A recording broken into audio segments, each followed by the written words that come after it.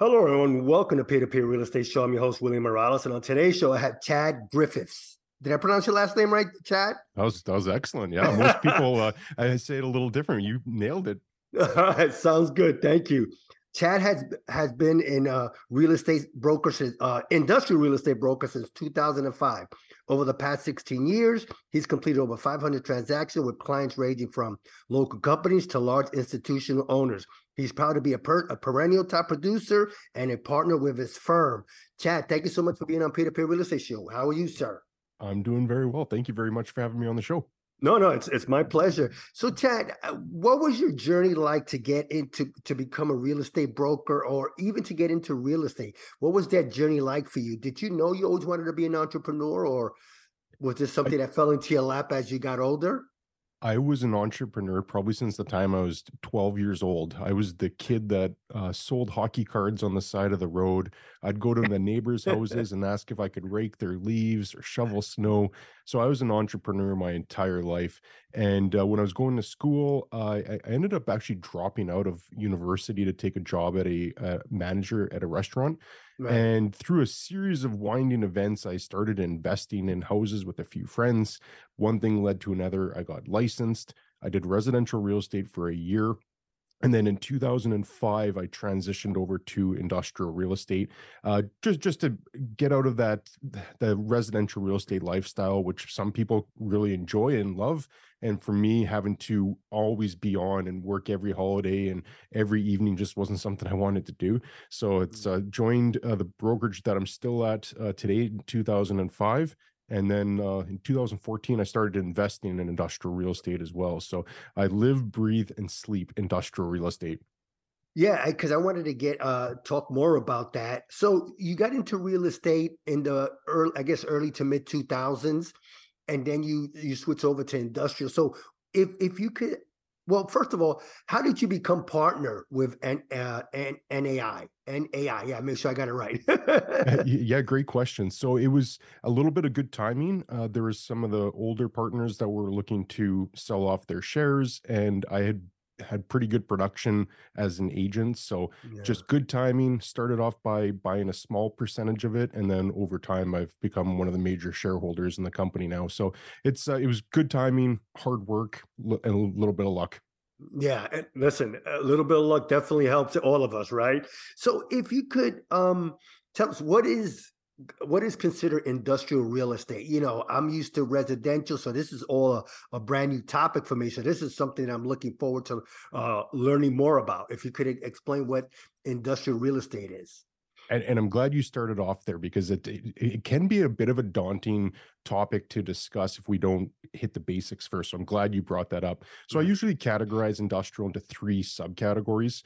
First being warehouses, and these are what you're probably Ah, familiar with, gotcha. just seeing on like the side of the road now, like a big distribution center. Like Amazon is everywhere now. They've got Oh my major God, just yeah.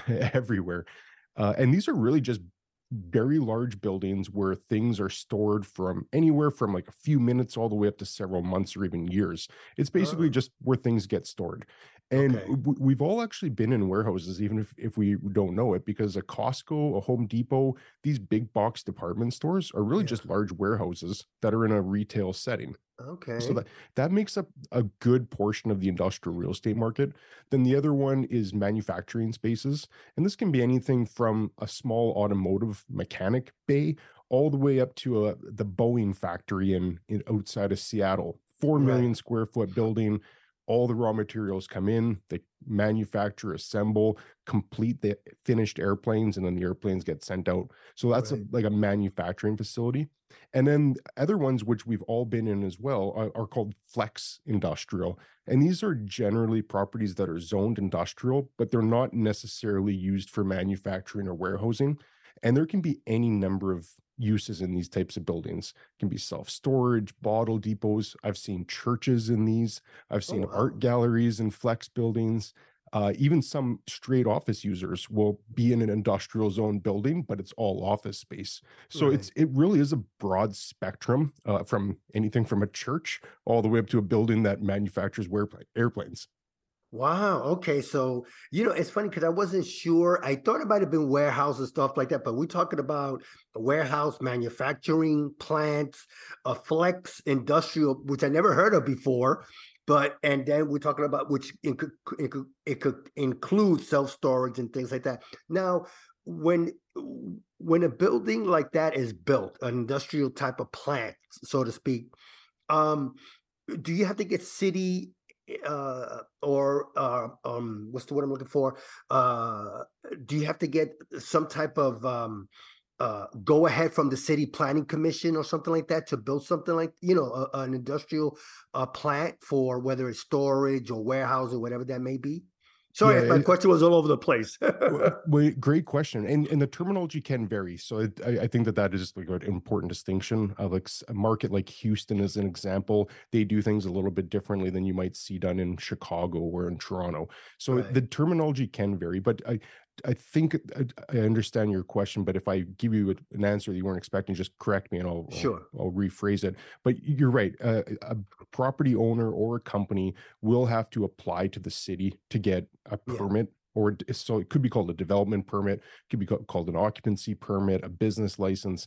All the terminology is different, but you do need to Okay. get approval from the municipality to operate in that building or to build it in the first place. You'd still need to No. have the building permit and the development permit and go through all the proper channels. Right. And that does make it more complex than if you're more familiar in the residential side. You're Right. probably not getting involved in many zoning conversations because a Yeah. house or an apartment building is designed to be used for someone to live in it. So that it very seldom would you run into an issue where you had a zoning issue from the municipality, but in industrial real estate, it can be quite common. Okay. Well, the reason that you got, and tell me if I'm wrong, was it because, as they always say, the three T's: tenants, toilets, and termites? Was this more of an easier transition to get into industrial real estate than dealing with, the three T's, the three dreaded T's? I've never actually heard that. I've heard the toilets and tenants before. The termites is a good one to add on there. Yeah, somebody told me that a few years ago, and I'm like, tenants, termites. Okay, okay, that makes sense. Yeah, I don't know. I wouldn't actually say that it was easier to transition into. In fact, it was the opposite. It was a daunting task to learn a whole new asset class. So Yeah. that's why when I became licensed in the industry in 2005, I didn't buy my first industrial property until 2014. And Okay. that was Wow. partly to save up money. I was raising a family at the time, trying to go Sure. through that whole process, but also just to become more familiar with the whole process of learning industrial and learning where there's potential pitfalls and try to look where you could find an advantage. That takes time. So Yeah. I usually actually say to people that industrial real estate should scare them as an Mm. investment. And that's probably not what you'd expect from someone that makes their living as an industrial real estate broker. But if you aren't prepared to spend the time and go through the proper channels of purchasing an industrial property, can actually be very painful from a financial and time perspective. And if we have time near the end, I could even share a story or two about some Sure. examples of that. I love industrial real estate, and I wouldn't go anywhere else now. I wouldn't go back to. I've owned some houses and some small multifamily over the years. I don't anymore, and I wouldn't go back Okay. because they're while it should scare the first time investor, once you get familiar with it, there's a lot of opportunities. And to kind of circle back to the three T's, I think that actually is one of the main reasons why I do like it is that we lease to corporations essentially.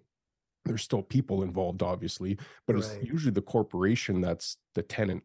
So these companies will have financial statements and they'll be a lot stronger than renting to someone that's a residential tenant. So you don't Right. necessarily have that illiquidity or financial risk that the tenant's not going to be able to pay their rent. We're not beholden to any landlord tenant rules, which also vary all across North America. You try to evict a tenant, and in the state, in some of the southern states, it won't be an issue with winter, but in northern parts of North Yeah. America with snow, try to evict a residential tenant in the middle of winter and see what judge is going to be sympathetic to that. Where if you have a corporation that's the tenant and they don't pay their rent, for the most part, it just follows contract law. So there's a lot of options that a Ah, landlord has to quickly expedite that process. They, in some scenarios, depending on what the lease says, they can seize equipment, they can seize inventory. There's a lot that goes into that. So I don't want to try to distill that down into like a sound bite, but there's sure. a lot more rights of distress that a commercial or industrial landlord has versus a residential one. And then you also have longer term leases. So I have one tenant that's we just renewed them for another 5 years. So though by the time that term comes up, they'll be in there for 10 plus years versus residential has a lot more turnover. Right. It's not common to keep a residential tenant for that long, but it is quite common in commercial. So kind of the two-sided answer to that question is there's a lot of reasons to be positive about industrial real estate, but Right. it takes a lot of time to get up to speed and fully understand what the benefits are, but also really understand what the downside risk is. Because there's a lot of people that have made a lot of money in it, and there's people that have lost money. Whereas residential, for the most part, I think if you understand it and you're buying right, your downside risk is more systemic. Like it's more market risk Yeah. versus you making a mistake and buying the wrong property. So I say it should scare people, but that's a healthy amount of fear that people Right. say, okay, this could be scary. If I do all my homework, I do all the due diligence, I learn everything I can about the industry, then there are a lot of positives. Yeah, it's funny because I wanted to backtrack a little bit because I was going to ask you the type of tenants that you guys have, and it's like you said, it's mostly corporations, which is a good thing because, like you said, they got the profit and loss statements, Mhm. and if they have a good history, like you said, you got Amazon, you got like I said, Costco and Walmarts and things like that. Because when you go to these places, it's just like you said, it's just like a 2-3 story building. The ceilings look horrible. It's not decorated. I mean, yeah, I definitely get what you're saying. Are these expensive to get into? So let's say, like, if somebody wanted to. I guess it depends on the state we're looking at, but if an investor wants to get in, or they want to start learning, you're a broker, obviously you guys look for these type of properties, but is it expensive to get in, or it depends the size of the warehouse, so to speak? It definitely is dependent on the size. And interestingly, there's the full spectrum. The Spanish billionaire Mancio Ortega, the Oh Zara, yeah, I know, I the heard of guy. him. Yeah. Yeah, he just bought a $900 million portfolio of industrial properties in the US. I think it Oh was wow. seven or eight properties. So the average one was 150 million dollars per property. So Wow. that seems quite daunting. The first industrial property that I bought with a partner was $400,000. It was a Right. small industrial condo, same way that like a person could buy a residential condo, same Right. type of ownership structure where we just owned one single bay in the whole building. It's Right. $400,000. So it's Wow. there again. It's a full spectrum there. It's largely dependent on size. For that one, we had a very small commercial tenant that was leasing from us, so it wasn't an Amazon or company of that caliber. But there it is the full spectrum. In terms of the cost of getting into it, that's another thing that people just have to be prepared for. Is that generally speaking, your due diligence costs are going to be more. Your bank fees are probably going to be a little bit higher. Right. You'll probably be capped in that 65 to 70% loan to value ratio, unless you start doing alternative lending and then you end up paying higher interest rates. Right. So your due diligence costs of your upfront inspections and appraisals, and if you have to do an environmental report, that can be more expensive upfront. But in terms of the overall cost, you can get into some industrial properties for the price of an average house. Oh wow. Okay. So it's definitely doable. Um, Can someone get into industrial real estate through a real estate fund? In other words, let's say like the S&P 500, that type of version where somebody wants to be a passive type of investor. Absolutely. So one of my favorites is a company called Prologis, and Oh, so I heard of them yes, too. Yeah, they're Real big Estate REIT. Investment Trust, Yeah, yeah. huge REIT. In fact, they're the largest property owner in the world, at least documented. Who knows? Who knows what some of those governments that we don't follow that close know behind, or own behind the scenes. But in terms of Right. public records, Prologis is the biggest. I owned Prologis up until about 4 months ago, and then I sold it. I was thinking that they had priced in so much growth.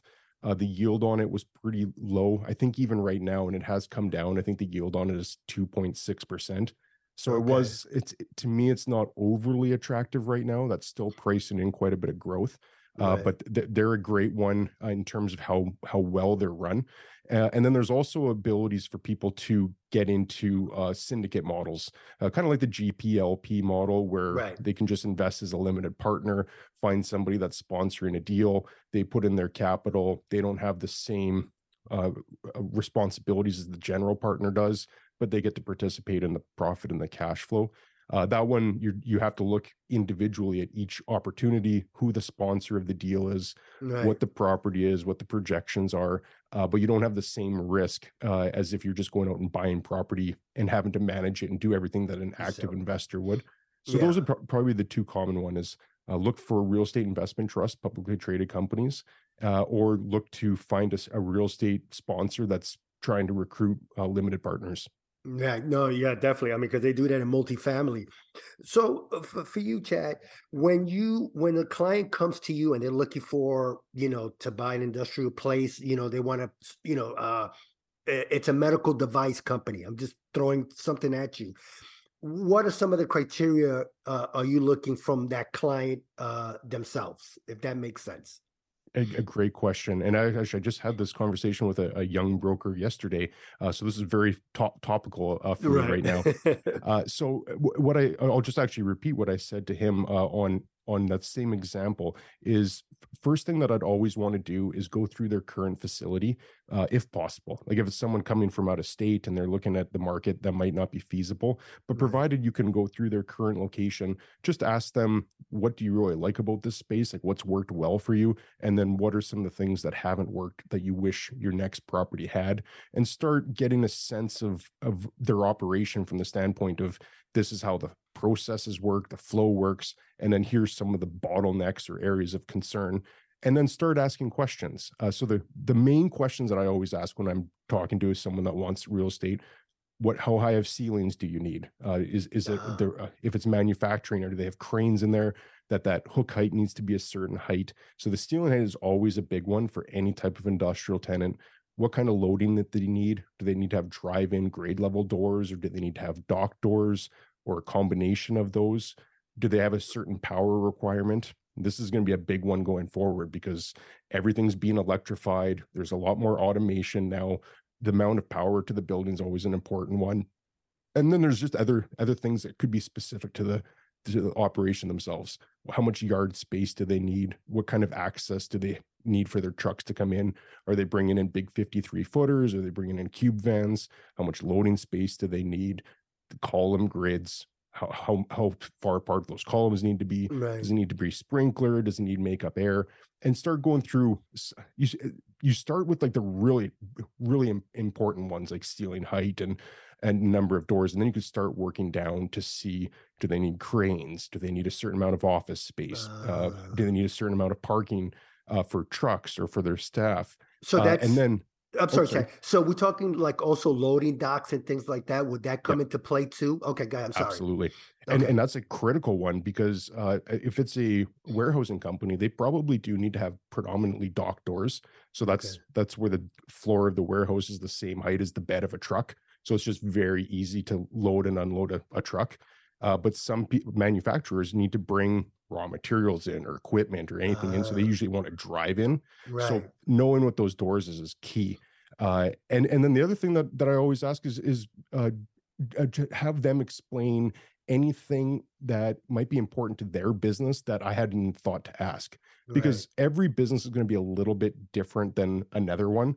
There's a lot of similarities, but everyone's a little bit different. So I always just ask anything that I've missed that you think is really important that you want me to focus on. And then you combine all three of those, walk Right. through their property, a detailed list on what they're looking for, and then anything that I might have missed. You paint a pretty good picture of what that company needs in a space.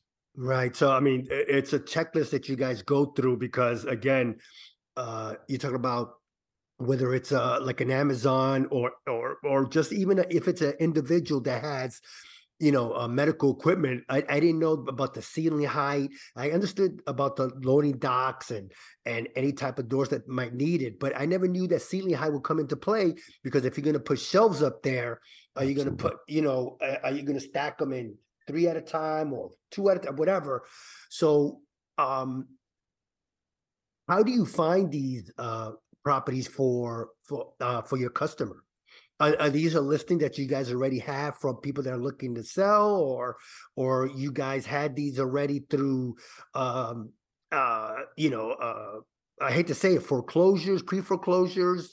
I guess it's how do you guys find the properties that quickly? It's unfortunately not quick. Okay, It is a process to go and find all of them. And there's no central repository like there is for residential real estate, where if you go on the MLS or the local listing true. board, you'll find a Yeah, lot of them. There yeah, are a few listing services that try to capture as much of the market as they can, but it's always going to be incomplete. So it is like you said, it's having relationships with you companies that you know are going to sell, or yeah. properties that have gone into receivership. Other brokerages are always a great resource because we share information on new properties that are coming available all the time. It's a lengthy process of actually doing that discovery on finding all the available properties. Yeah. It can sometimes take a week or so to really have all that information come in. So I'm so wow. I thought it would be yeah. more than that. I thought you were gonna tell me 30 to 45 days. I mean, from if we really extrapolate it out, it could be in infinity, because it becomes a process where you're always looking for I more see. options too. Gotcha. Especially if someone has a very specific requirement, there might not be anything available. So it really does become an ongoing process. Yeah. So I guess to uh, backtrack and simplify it, to get like a basic list of what's available, to survey as much of the market as you could, that could take a week or so, but it Yeah, could but be an that's pretty ongoing good process. time though. I mean, I still think Yeah. that's pretty good time. To wait a week to get what, yeah, I was expecting longer, to be honest with you. I think that's a great process that you guys got, a few days to a week. No, I think that's amazing. Yeah, and it comes down to systems. So Right. if someone was doing it from start and they didn't have these systems in place where they could go and reach out to the community, and they didn't have a database of clients, it could conceivably take much longer. But most commercial brokers are working at a large brokerage. I would Right. say the vast majority, or at least at a brokerage that already has these systems and processes in place. To Right. do it from scratch, from for a client to do it without having a broker involved, that Yeah. could be a lot more of a daunting process. Yeah, no, you got to have a broker. I mean, simplify this the system, because it's just crazy if you're going to do it on your own. Imagine you're going to have to go. Listen, I don't even like looking at houses most of the time. I have an investor friendly agent send me stuff, and then I'll look it over, and I'm like, nah, I don't like this one. Something else that you might have. We're talking with Chad Griffiths. Today's topic, I like it, is about industrial real estate. Talk about your YouTube channel. I know you just started one, I think, right? So talk more about your YouTube channel. Yeah, it's become just a pure labor of love for me. As you could tell, I just love talking about industrial real estate. So it only made sense that I started a YouTube channel on it. And it's funny how the time we talked earlier about even how I got into industrial real estate, and it Yeah. involved like just good time and some luck. Same with a YouTube channel. So I'm 42 right now, and I started it a year or so ago, and I realized that it took a change in my own personality to even be willing or prepared to do a YouTube channel. Yeah. Because in my 30s, I don't know if I just thought too much about what other people thought of me, and that restricted me from. I think we all go through that. Yeah, So and I for know I me, did. yeah, same thing. Oh Uh, yeah, definitely. I think Like it I said, clicked I for did the me. podcast first, and then I think I might have taken a few months before I started a YouTube channel. Because Yeah. I was thinking the same time. I'm like, oh, do I really want to do this? But no, I'm glad I did. I got no, because if you see my YouTube channel, it's a combination of still shots of my guests and a full interview like what we have. So I try to mix it up a little bit.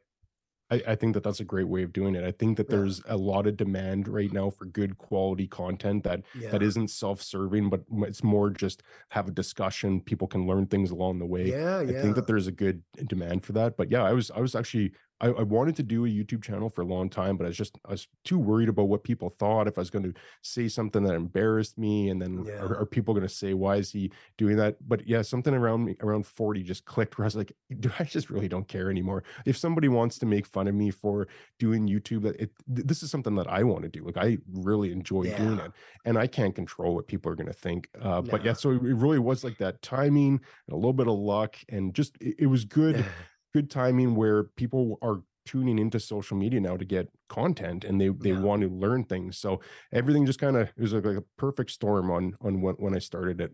Yeah, no, that's well, I'm glad you did it because at the same time, yeah, I did the same thing. I thought about what people would say, then I'm like, you know what, screw that. I'm too old to think about that.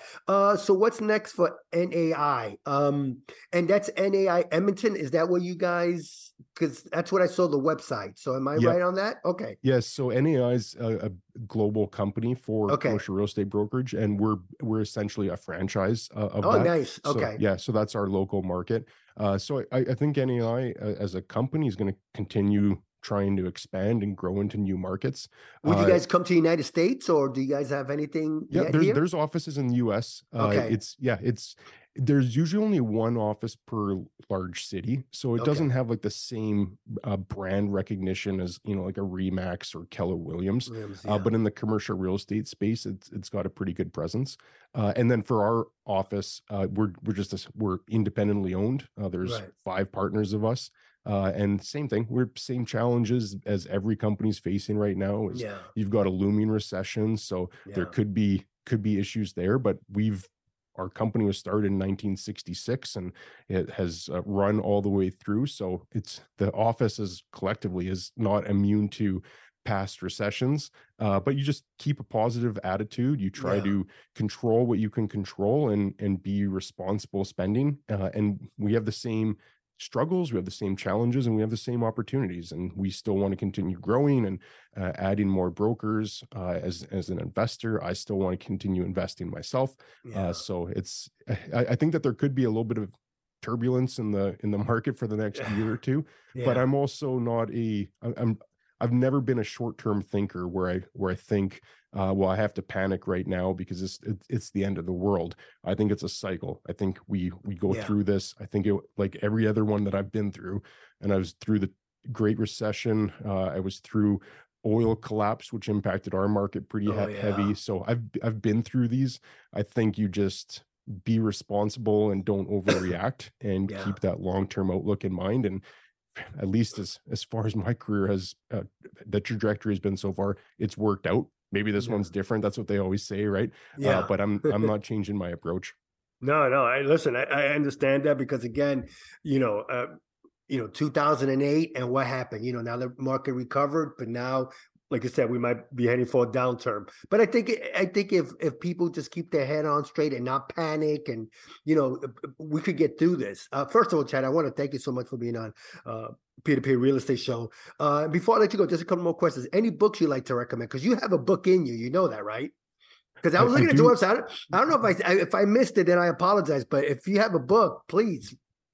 I do want to do a book. That actually Oh, is you kind of a should. goal. I think you Yeah. have Yes, I to. do. That will be a goal in 2023. So Okay. I will try to do that. I'm reading quite a bit right now. Actually, I've probably got three. Then this isn't something that I recommend anyone do, because you always got to remember where you left off at, mentally, not from an actual bookmark standpoint. You Yeah. have to remember. But I've got 3 or 4 different books on the go right now. Yeah. The one that I've just was reading last night, so it's the most recent one that I was diving into, is actually on the story of YouTube. And it was written from a financial journalist who dug into just how crazy of a story that was, from when Google was trying to get into video, and then YouTube surfaced, and they're this Yeah. small little startup that escalated, and then just all the problems and challenges and scandals that YouTube's had to deal with. Oh, yeah. And I'm almost done that book. It's not a glowing endorsement of YouTube by any means, other than it talks just about how resilient they had to be to go through some of these crazy things. You remember that Logan Paul, when he did that Yes. story. So that's where I'm at right now. So I think that was 2017 in the Okay. Yeah. book. Yeah. But Yeah. just all the challenges that they had of like having to deal with like videos that were atrociously offensive, and how that they have the manpower and the computer systems to do it. I grew up with YouTube essentially. It's because it was 2005, I believe. It's an So amazing platform. amazing. Yeah, I And love YouTube. I mean, me I too. listen. I go there to learn about stuff. I go there to watch music videos. Besides television, YouTube is probably right up there. So, what's the name of the book? I honestly I can't even Oh, that's remember. okay. I mean, I'll you could shoot send it you to an me an email. I Yeah, will you could shoot send you me an an email. email. Yeah. Yeah, Any other book you would like to recommend that you might have read before or? let's see. I've probably got. My wife thinks I'm an absolute degenerate when it comes to reading because I just have so many books. I look at reading kind of like the same as YouTube, right? Like you can explore so many different topics. I So agree. the earlier this year, I went on a big music run where I just read a lot of autobiographies from famous musicians. So like Van Halen. I'm not even a big Metallica fan, but I read Right. James Hetfield's book. I just like exploring different topics, and I've gone through the phase where I've read a ton of business books and a ton of biographies. This year I happen to read a lot of music books at the beginning. Yeah. I'm the other one that I'm reading is by an author called Zahan, I think is how you pronounce his name. And the title of that one is "The End of the World is Just the Beginning," and Okay. it's about how he's a strategist. Like he dives really deep into geopolitical issues. He thinks that we're going to see deglobalization going forward, where Really? like Wow. the last 40 years have been exporting and offshoring to China and other Yeah. countries with low labor costs. He actually thinks we're going to see deglobalization. So I'm quite Oh, fascinated in that topic because I think it'd be fantastic for North America if we could yeah. start reshoring jobs, reshoring manufacturing, Keep them here. Yeah. start making things in North America again that we're Yeah. proud to do.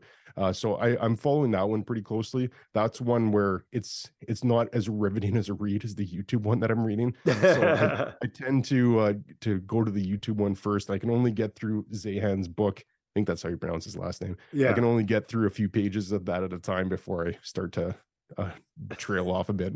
No, I definitely understand that. And if somebody want to get in contact with you, what's the best way?